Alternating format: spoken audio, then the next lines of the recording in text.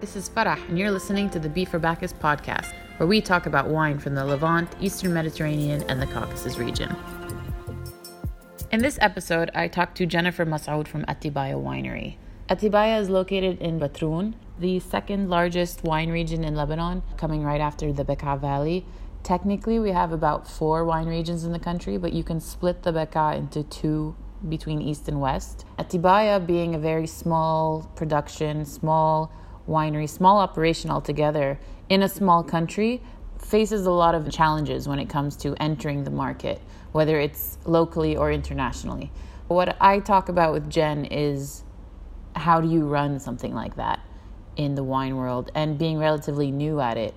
She made the transition from working for her family business, which was a distribution company under her family name.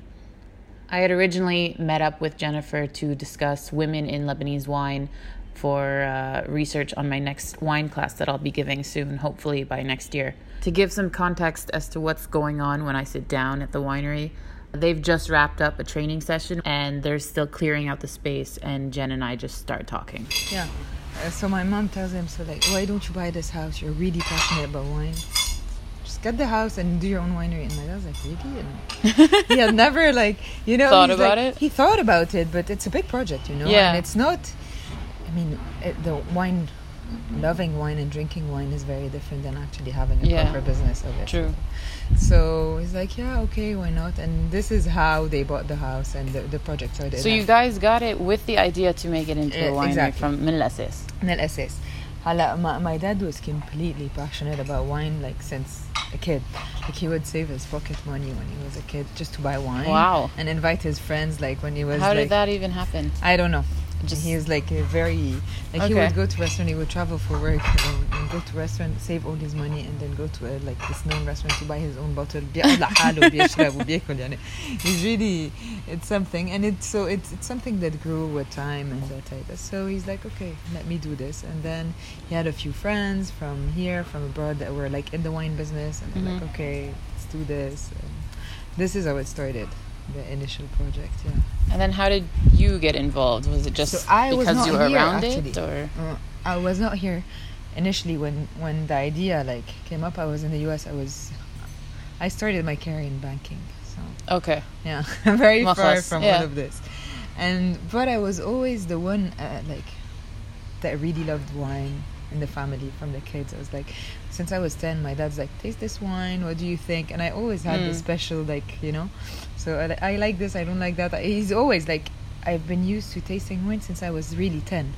Every time he opens a bottle, I just get to taste it. So I developed this love for wine as well. He was grooming you from that. Yeah. I was telling my dad, and when people ask me, I was baptized in wine. My first picture with a glass of wine, I'm 2 years old, seriously. My dad's you need more proof. Yeah, exactly. So I think, but it was never something I thought of as a business, For me, it was a passion, something I enjoy. And then when the idea came, I was still I was in banking. Then I was completely elsewhere. I did my master's in London. I did, after banking, I did corporate governance. And what I did is consulting and restructuring of companies and governance of some companies here in Lebanon. And one of them was the family business. And so I ended up in the family business distribution. Yeah. Big restructuration program, blah, blah, blah. And at some point I'm okay, but you know what? It was I was very happy at the distribution, whatever I was doing, because I was going from one project to the other, doing changes in the company, the culture, CSR programs and stuff like that. And then I'm going to take a coffee. Coffee? No, I'm fine, thank you. Rakwa. No, I'm good, thanks. No? If you have a شربت كتير قهوة أنا اليوم. شربت كتير قهوة خلاص بليها. That's Hadi. Hadi Kahale is Jen's husband. Hadi also founded and managed another Batroun winery, Iksir, for 10 years. We will talk to him in a future episode, don't worry. What's happening here is Hadi's jumping in to tell us that he's going to go make some coffee and he wants to see if we want any. And then he realizes he's had way too much for the day. He'll pop in again later. And then one day I'm but you know what? There's this thing, and it's amazing, and it's there, and yeah, okay. My dad was he did the entire structure, and it's perfect. But he's not going to Yeah. to manage it. Like it was there. The wine was being produced, but like not much was being done. Okay, so we had Masoud behind it, which is you had the distribution, but it's not enough. It wasn't being focused on, maybe, or it wasn't really being focused on, and no one was doing. This is perfect, and no one was really like he was doing. He loves like receiving people and doing visits and stuff, but you need. I'm like, okay. And actually, it's something I really love, so I will do it on the side as well with the distribution business. So I went to Bordeaux. There was this like MBA program, but it's an MBA focused on wine. Okay. So everything you do is like a regular MBA, but all the case studies and everything is based on like the wine industry. So it was quite interesting. Yeah. So I did that program. It's a distance learning thing, so I didn't have to live there. Oh, perfect. Yeah. It was like you had 2 months a year where you had to be. 1 month was in Bordeaux, one was in, where was it, Sonoma, China. Oh, wow. Yeah, and one was in Adelaide, Australia. Okay. It's like getting to China know as like an emerging market? They buy a lot of wine. So it's more not for the production, but more for the trying to understand the consumer in China. Because according to an article on beveragedaily.com, imported wines are about 40% of the Chinese wine market. Along with that, there's also evidence that consumers are starting to be willing to spend more money on better quality wine rather than going for the cheaper options. This just goes to show the kind of potential there is in the Chinese market when it comes to smaller boutique wineries that might have a higher price tag. if you can answer the Chinese That's demand, it's massive. alone, Exactly. yeah. So this is why it was China. And then I started like as a part-time thing, just running a bit the winery, the commercial, the marketing, going to international fairs, having like more of branding. We reworked on the label a bit and started to do a bit all of that. But still, I was still working with the family as well. And the other project was taking a lot of my time as well. I started the Malt Gallery. You know the Malt Gallery? Yeah. So this was my project as well. Okay. Like, from scratch. So the babies. Exactly, the babies. Yeah. And then 2 years ago, I decided to abandon one of my babies, which was the Malt Gallery. The baby that Jen is talking about, the Malt Gallery, it's a retail space that the Masoud Distribution Company owns and uses to launch new vintages or new labels, new spirits that they've started to import. And it also doubles as like a bar and tasting room. And it's located within the heart of the city. So that is something that Jen started and then, as she says, abandoned. And really come here and just focus on doing Well, that. I mean, it's grown up, so it's like you exactly. it moved out. And I have good nannies. There's like a really good team and a lot of people working for it. And this is different. This is really like ours, and the other, like, there are many partners, and this is just ours. And I love the place, I love the region, I love the product, of course, and everything that comes with it. For me, wine is not just like any other product. I'm not a big commercial person in general. So for me, wine is more of like experiences, about people, about sharing, like, it's conviviality, food. It's all of it that really brought me to wine, more than just having a product that is available that I need to sell, because I have so many products. No, there's a whole other aspect of it that's quite enjoyable too. So this is what I really love about it. And then, so I left the company, what was it? 2 years ago. Oh, no, a year and a half ago. But we took 6 months sabbatical. We traveled. He left like Exia and with their thing. And now we're back and working on a very like new project to develop it. I was telling you, the restaurant might have a few. We used to have just one wine, which was a red wine. The idea is not to have like a chateau and like 1, 2, 3 like different. No, the idea is not to have that, but to produce like one-off products. We have a Malbec sometimes, so a Malbec, like a special run. Yeah, when there's a Syrah of I think it was 2013 that is really, really good, that we didn't blend into the Atibaya blend, so having like this exclusive 200 bottles of this Syrah. We started the white, which is really popular, but we had very few bottles, so now it's producing a bit more of that. Does that make it harder as a production level, since it's like not a no, actually it's a smaller batch kind of thing every time?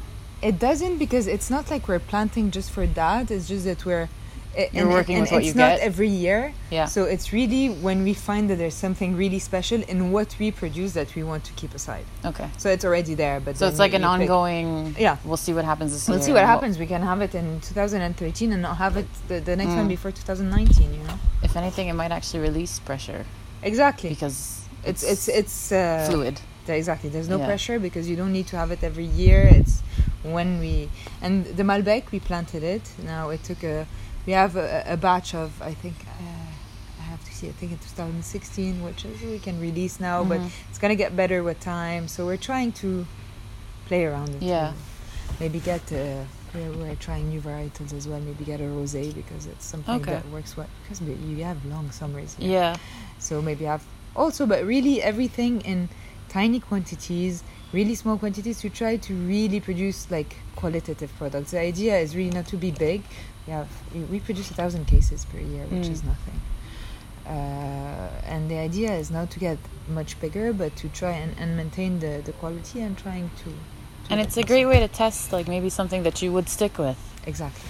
So you kind of put your fingers in everything and then see what sticks. Exactly. And it's trying to have fun, you know. It's I mean, you have this flexibility and trying to enjoy and try and trial and error, and this is how you learn. And you try, like today we were giving them like a wine just to see what they think about it, and it's good to have the opinions of different people and trying to Hello, does having the distribution company like in parallel, does it make things easier? It does in a way that, you know, it's a small winery.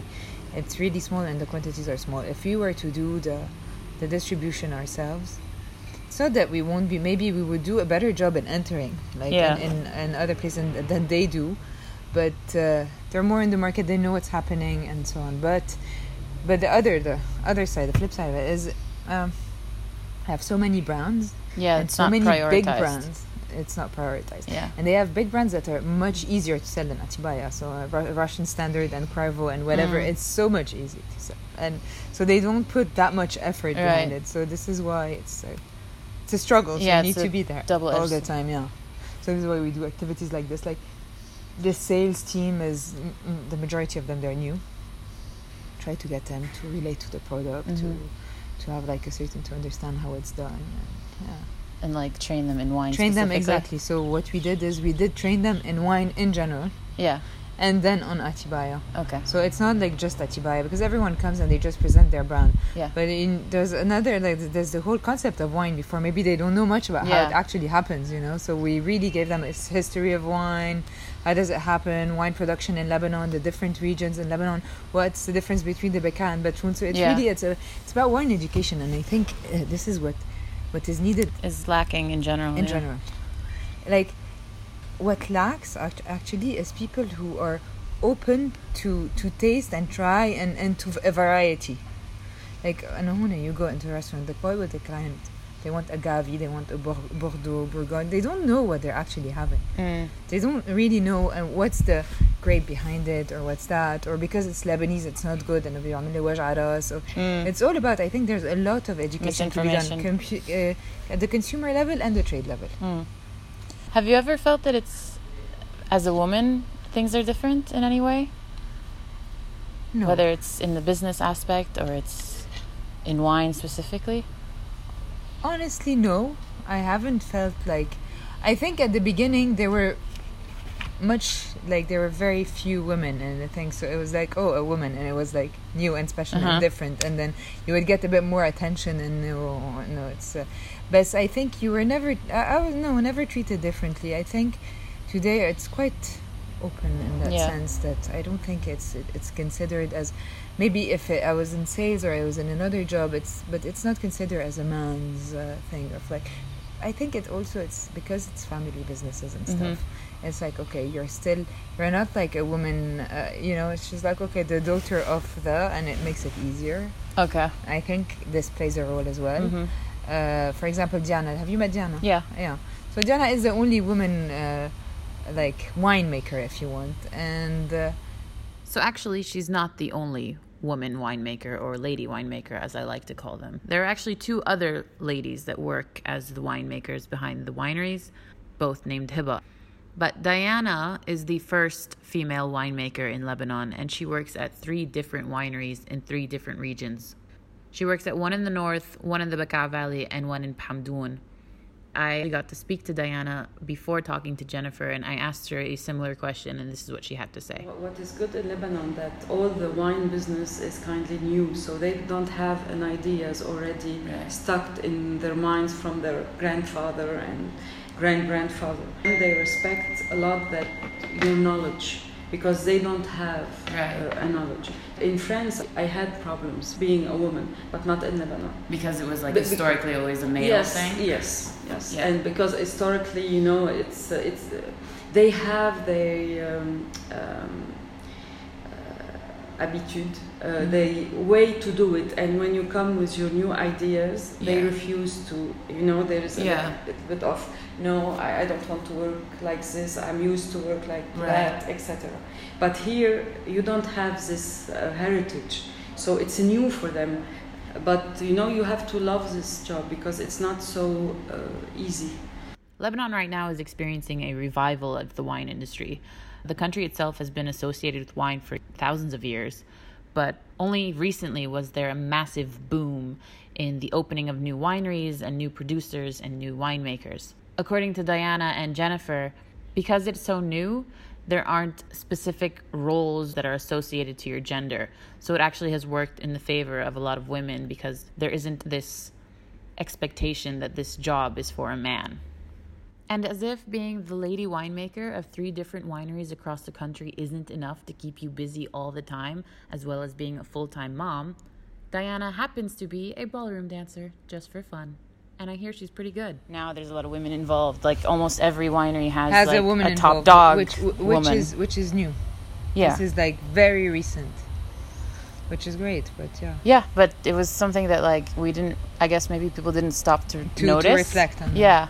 Yeah, if you want to think about it, the idea of Atibaia really started with my mom. So you can say that it's a woman behind the initial idea, which, I'll tell you, my dad always says, because, I mean, I always say, like, it was me and Diana and my dad, so like we're a women's winery, and then there's my dad, the alpha male, you know, who just created the thing, but then it's managed and run by 2 women, and for him it's like he's like, the palette of women is different, and there's a certain sensitivity, and for him it's important to have the women aspect in his wine. They say that women are better tasters. Yeah, exactly. Yeah. And this is why for him it's super important. I mean, he's happy having Diana as a winemaker, he's happy having me doing the things with him, because he likes the feminine touch to the wine, and for him it's really important to have it. So this is from a male perspective, but he always says that. So women do add a lot to the wine industry in general, whether it's the taste, whether it's, you always have like the hospitality as well, you know, it's something very feminine, innate. So I think it does add a lot if you start to think about it in general, because I never stopped and thought about it, but I think they do, and yeah, it's good to actually have like this really this diversity. What is it that you love the most about your wine in particular? As a product or as a job, as a winery, as both. Like maybe what is the part of the job that is the most enjoyable? What I love about it is this is what I was telling you, is wine in general for me. It's not like I'm selling shampoo or vodka.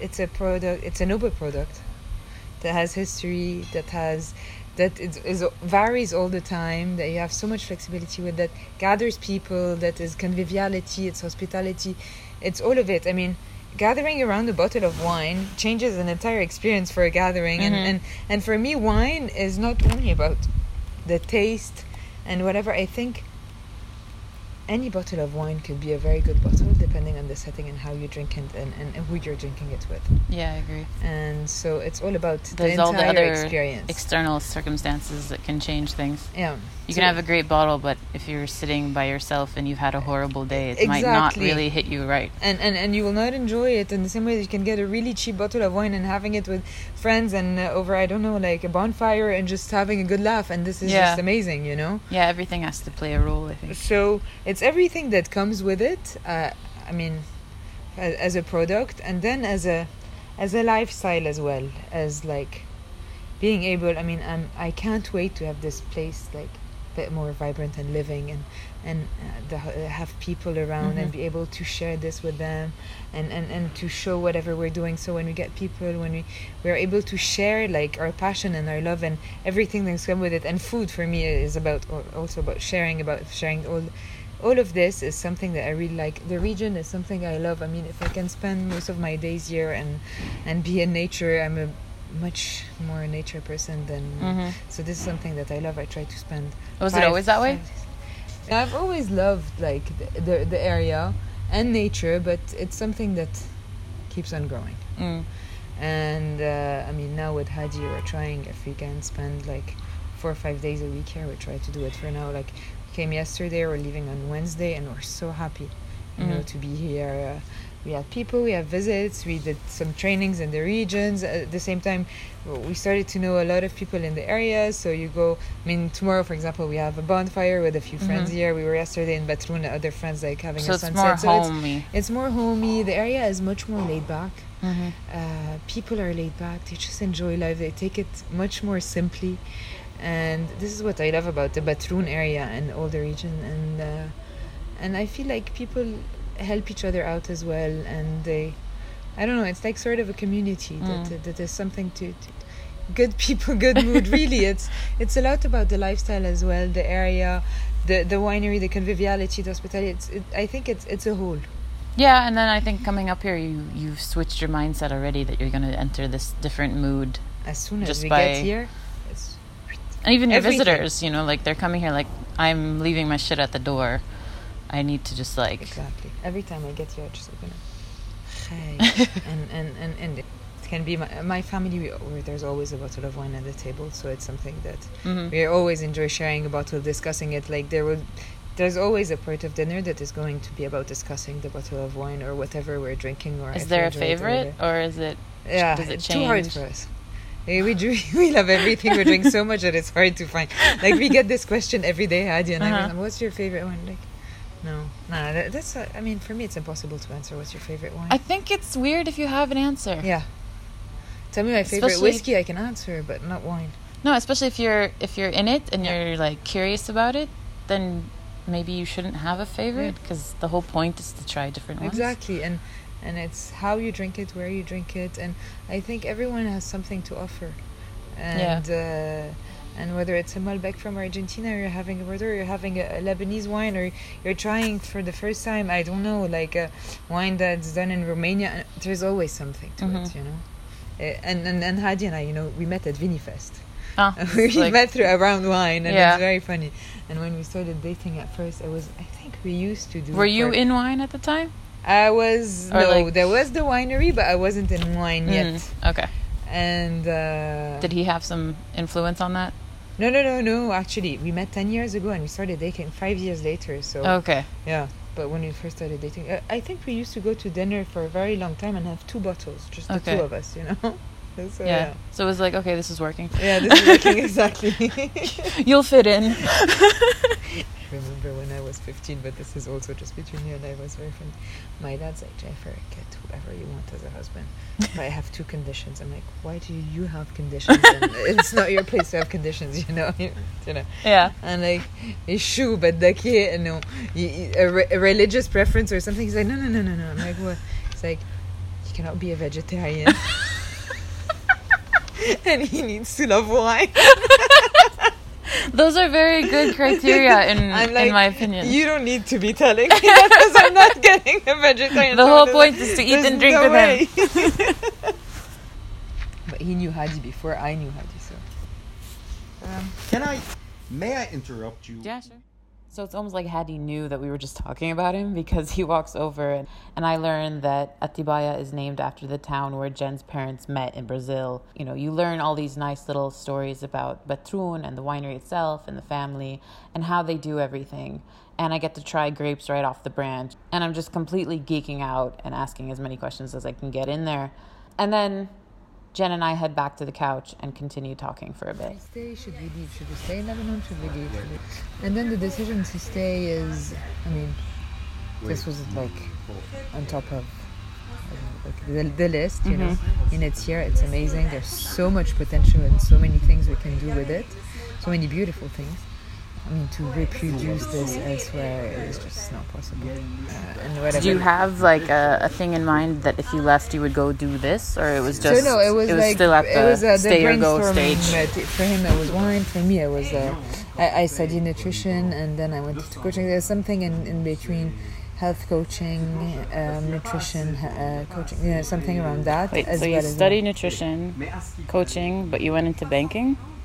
No, I studied business. I missed something. I'm an eternal student. Okay. So I'm someone who always needs to learn. I studied finance at AUB. Okay. Then I did my MBA in wine. And then in parallel, I had a few gut problem and gut issues, so I studied nutrition for myself. And then eventually, when we traveled, and I did a lot of work on myself. I worked with a coach. I worked with a lot of, to get to actually do my own decisions and to live according to what fulfills me personally, not according to expectations of anyone else. Right. So I did that, and then when I ended up myself, I realized there's so much there. There's so much I want to share with people. So, and I love this. So actually, what I do both. Okay. And I divide my days during the week, and. So you ended up going from split to one, and then back to kind of splitting again. Yeah. But it's a good. But it's more they what. Go, both sides are what you want to do, though.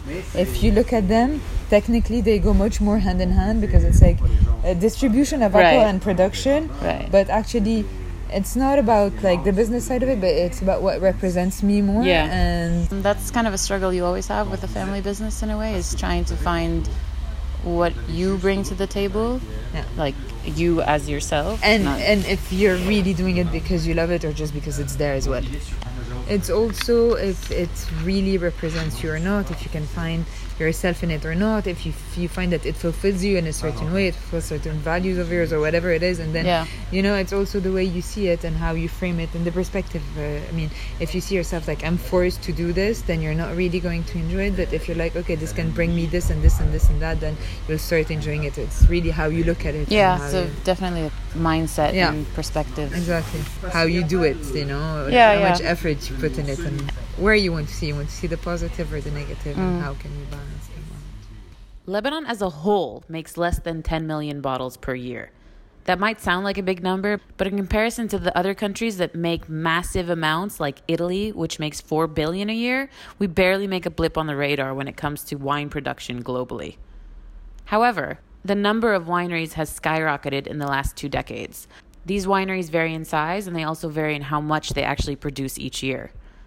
But because there are so many new players, that means everybody's trying to differentiate. So the competition is fierce, but it's a really exciting time to be a winemaker in Lebanon. I think every time we go abroad, people are still shocked that we do produce wine. Oh, Lebanese wine. At all. Yeah. Oh, you guys do wine? And those who know that you do wine, they just know Mizar. And it's really, Mizar. And there's something else in Mizar in this world? And Mouzar, or Chateau Mouzar, is probably the most well-known Lebanese winery abroad. At home, not so much. This is mainly because the second-generation winemaker marketed Lebanese wine in the 70s during the Civil War and put Lebanon on the map as a winemaking country. But like I said, back at home, it's not really known as much, and they don't get enough credit for what they did for Lebanon's wine industry. It's very small. It's a tiny, tiny, tiny market. So a lot of people have never heard about us. Because we have to export everything, because the way we produce wine, we still produce more expensive wines than what can be produced in mass-producing countries. When you're talking about Chile, you're talking about Portugal, you're talking about some Australian wines. And so we do, for those who don't know and start okay, wow, this is super expensive, and it's just Lebanon, And so it's hard to penetrate the international market, especially with those prices and the small quantities. But then I think that a lot of people are surprised when they actually take their time to taste and they're surprised by the quality and we were here a few years ago. Today, with the increase of the wineries, the standards have gone up. Well, and this is what is amazing about having so many wineries, because really people are putting more effort into producing qualitative wine. Yeah. People are just surprised to find this quality and in a very good sense, What you can produce for $4 here is not the same than what you can produce elsewhere for $4. because of all the costs. All the costs that you have to incur. So even if you produce, you will have a lower quality than, we will not be interested in producing lower quality wine or cheaper wines just to penetrate certain markets. The idea is really to do a wine that we are proud and that we enjoy drinking. We'd rather have it in 5 countries than 20, but work well with those countries and keep our standards the same. Because we've been asked before. We'd rather lose a lot of sales on Atibaia and the potential for this brand, but not compromise on the image of what we're trying to do. You've been in the wine world kind of all your life, whether you wanted to or not, just by having it within the family and then distribution and everything. So how do you disconnect from it? By drinking wine. Disconnect from wine by drinking wine? Really? I know it's a bit weird, but it does work. This wasn't the entire conversation we had that day. If you want to learn more about women in Lebanese wine, stay tuned for when I launch that class. I also offer a history of Lebanese wine classes, and you can check those out on my website. I hope you enjoyed this episode, and if you have any recommendations or people you think I should talk to or wineries you want to know about, shoot me an email at info@bforbacchus.com. That's BFORBACCHUS.com. Thanks for listening, everyone, and please share with your friends or just play it and crack open a bottle. Until next time, this is Farah signing off.